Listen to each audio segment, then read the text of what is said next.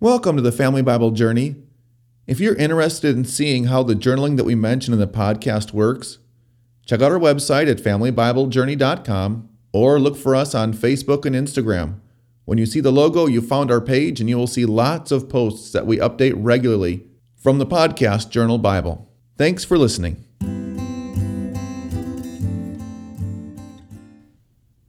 This is episode 12, season 1 of the Family Bible Journey Old Testament podcast. Today looking at Genesis chapter 16. The title of today's podcast is Taking Matters into Your Own Hands. And our key verses for today are Genesis chapter 16, verses 1 to 4. Now Sarai, Abram's wife, had borne him no children. She had a female servant named Hagar. And Sarai said to Abram, "Behold now, the Lord has prevented me from bearing children. Go into my servant. It may be that I shall obtain children by her." And Abram listened to the voice of Sarai. So after Abram had lived 10 years in the land of Canaan, Sarai, Abram's wife, took Hagar the Egyptian, her servant, and gave her to Abram her husband as a wife. And he went into Hagar, and she conceived. And when she saw that she had conceived, she looked with contempt on her mistress. This is the word of the Lord. So after a few chapters where there was nothing but highs for Abram in his relationship with God, we see in chapter 16, for those of you who are following along with the highs and the lows, a low chapter in Abram's relationship with God. Not because God had changed, but because Abram and Sarai, having heard this promise from God that Abram is going to be the father of multitudes, decide that they are going to take matters into their own hands. Abram and Sarai are childless. Sarai, it appears, is barren. She is well past the age of childbearing, and yet she has not given Abram a male heir, or any heir for that matter.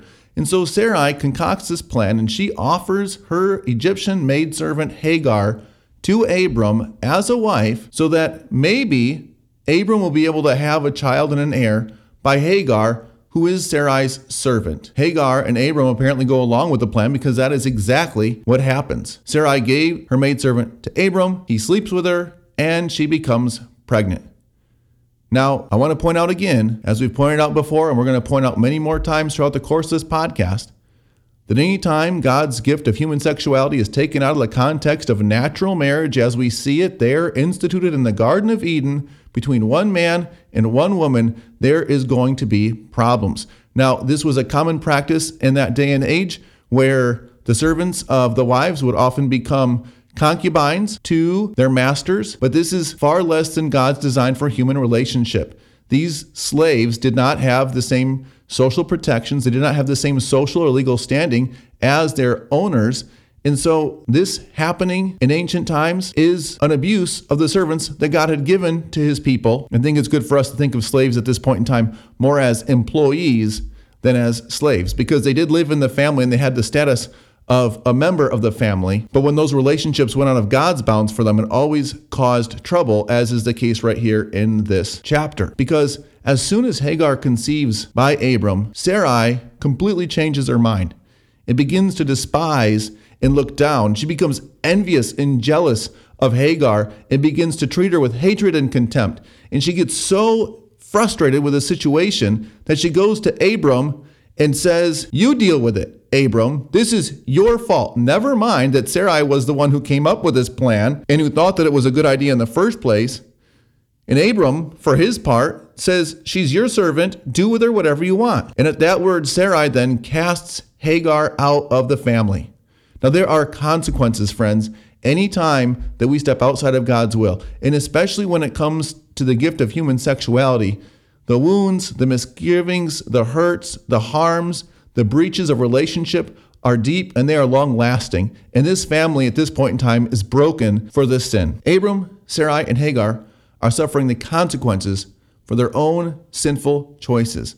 Was it a good thing for them to want to have an heir for Abram? Yes. Did they think maybe even that they were following God's plan for their lives? I don't know, but it is clear that they are not living in accordance with God's will. And I do have one of those words of wisdom sections for those of you who are journaling with me through the Bible, and it defines true righteousness. So in the podcast study Bible, I have WOW, true righteousness. And there are 3 things that it takes for a choice or a decision to be truly righteous. 1, you have to do the right thing. 2, you have to do it the right way. And 3, you have to do it for the right reasons. So in order for something to be truly righteous, you must do the right thing, the right way, and for the right reasons. Anything less than that is not true righteousness. And even if these characters thought that they were carrying out God's plan for Abram, this was not his will because it parted from his definition and his design for human sexuality and marriage. And so they're all suffering. But even though they're all suffering and Hagar now is cast out into the desert by herself, left alone, we see that the angel of the Lord appears to her. And this is good news for us as God's people. Because even though Hagar is not Abram's natural wife, and even though she is suffering the consequences for sin, including her own sin for sleeping with her master, even if it was at the design and at the request of her mistress, God comes to her in her grief and in her loneliness and speaks to her. And so we take a look at the passage beginning in verse 8. The angel says, "Hagar, servant of Sarai, where have you come from and where are you going?" She said, "I'm fleeing from my mistress Sarai." The angel of the Lord said to her, "Return to your mistress and submit to her."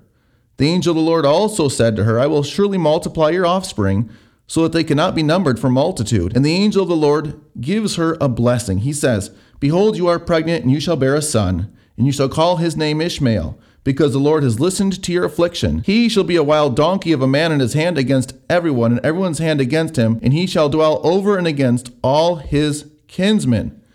And Hagar, after the angel leaves, calls God the God of seeing.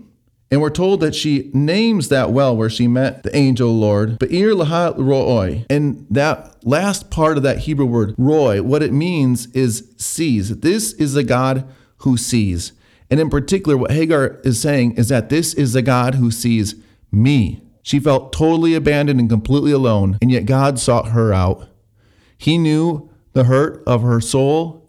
He knew how desperate she was for love and affection. He knew her confusion for being punished for doing exactly what her mistress had told her. And I'm sure that that made sense to her at some level, but she certainly did not go forward with this thinking that she would be cast out of the family. And yet when God appeared to her, God met her where she was. He addressed her fears. He encouraged her to go back and promised to bless her and to bless her son. And so she leaves that well with her faith completely reassured and affirmed because God thought enough of her that he met her in her darkness, that he met her in her deepest woe, and he answers her prayers as only he can. Now, we don't know what the family life of Abram looks like here for about the next decade or so, but we do know that Sarai welcomes Hagar back, and that when Ishmael is born, Abram names him as directed by the Lord. And so this first natural born son of Abram, Ishmael, is, according to the Quran, the father of the Arabic people to this day. And so the patriarch Abram is going to father many nations, God told him. The first of these nations coming through Ishmael, who, although Abram's natural born son, is not the son of Sarah and therefore not the son of promise. And there are many people who are going to point at this passage and they're going to see in this passage the birth of Ishmael and the family feud between Sarah and Hagar, the roots of much of the violence that is in the Middle East to this day. And while I believe that is at least partially true, and this blessing that God gave to Hagar, that her son is going to be opposed to all around him, and that all around him are going to be opposed to her son, we recognize that in that conflict and in these conflicted relationships, we don't see some superseding conflict between nations and peoples, but rather we are seeing more consequences and more symptoms of sinful choices of God's people that are going to impact the coming generations. God loves Ishmael. God blesses Ishmael. God loves Hagar. He loves Sarah. He loves Abraham. He loves everyone in the story.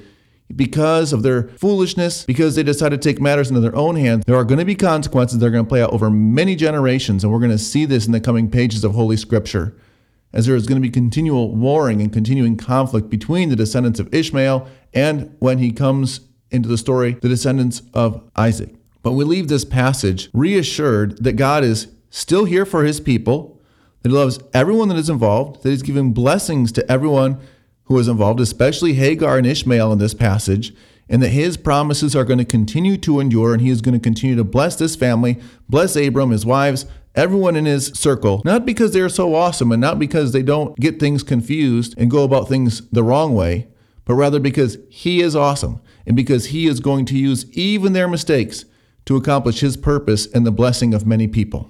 And so we leave this chapter thanking the Lord for his goodness to them, because His goodness to them is also His goodness to us. If you appreciate this podcast as a part of your daily routine and would like to become a monthly sponsor so that others are blessed as you are by the podcast, go to FamilyBibleJourney.com to learn more. Sponsorships are tax deductible and cover our operating expenses like hosting and the services that make this podcast work. Our blessing for today. May the Lord who looked after Hagar look after you and comfort you with His love when you've been cast off by others. Amen.